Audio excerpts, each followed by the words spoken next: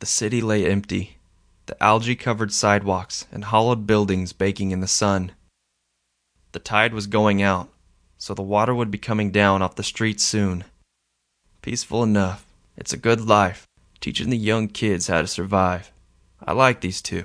Remind me of the old days. Minnows swam around his feet in the shallow water. I got no more war left in me. I've seen nothing but war. I just want to spend my days with Taylor living a peaceful life. I think I've earned that. Her and I making the Rangers into something more than soldiers. It's the first thing I've done in a long time that feels right. The day war comes back, I just hope all these kids remember what we've taught them. That they ain't just soldiers. You two have to be the loudest sons of bitches alive. You done goofing off yet? Taylor called back at them, following behind Whiskey. Edgar resolved himself. Yes, ma'am. Yes, ma'am, Vix echoed, giving Edgar the finger. The flooded street gaped wide into the sewer below. Long, stripped-down cars sat piled under water, rusting in the broken maw of the pavement. Whiskey stepped onto the sidewalk, the ransacked storefronts now just a dark repository of waterlogged refuse. This city just needs to sink into the ocean already and start over. Edgar and Vix peered over the edge of the chasm in the road before scanning the tall buildings and empty cross street that approached. This is crazy, Vix said, not hiding his awe. Before either of you were born, before the fall, time was millions of people lived here, Whiskey said with a smirk. A whole world, lost to them. It's hard to believe. I wonder if someone's keeping track of it all. How's that even possible? Edgar whispered to himself. I still don't understand how people could build all this. Vix shook his head. We could do it again. Taylor looked up at the towering skyscraper. If we can ever get our shit together. The four of them moved out of the shadow, into the bright sunlight that glittered on the surface of the water in the broken street.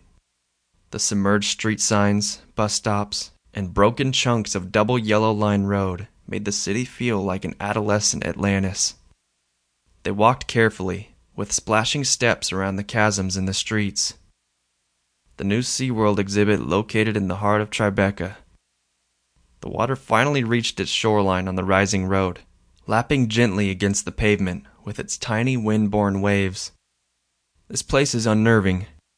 Vix's head swiveled as he searched the endless dark windows of the surrounding buildings. You should see the devastation uptown from the blast, Whiskey said, keeping his eyes on the motionless road ahead.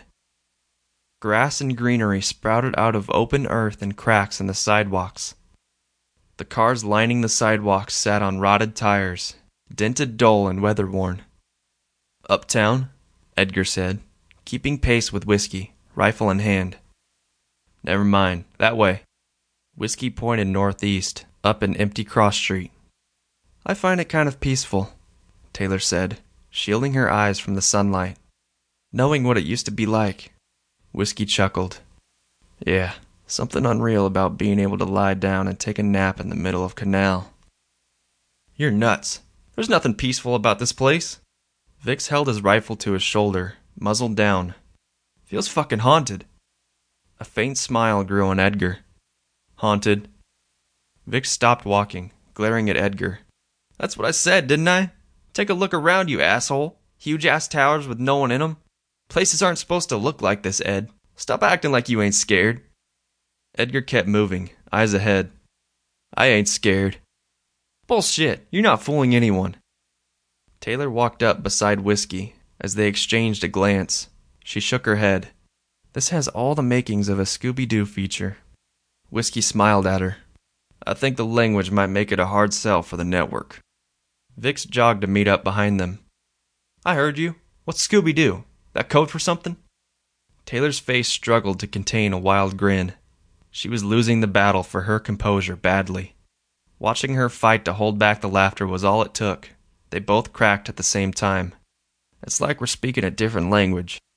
Yeah, kid, it's code.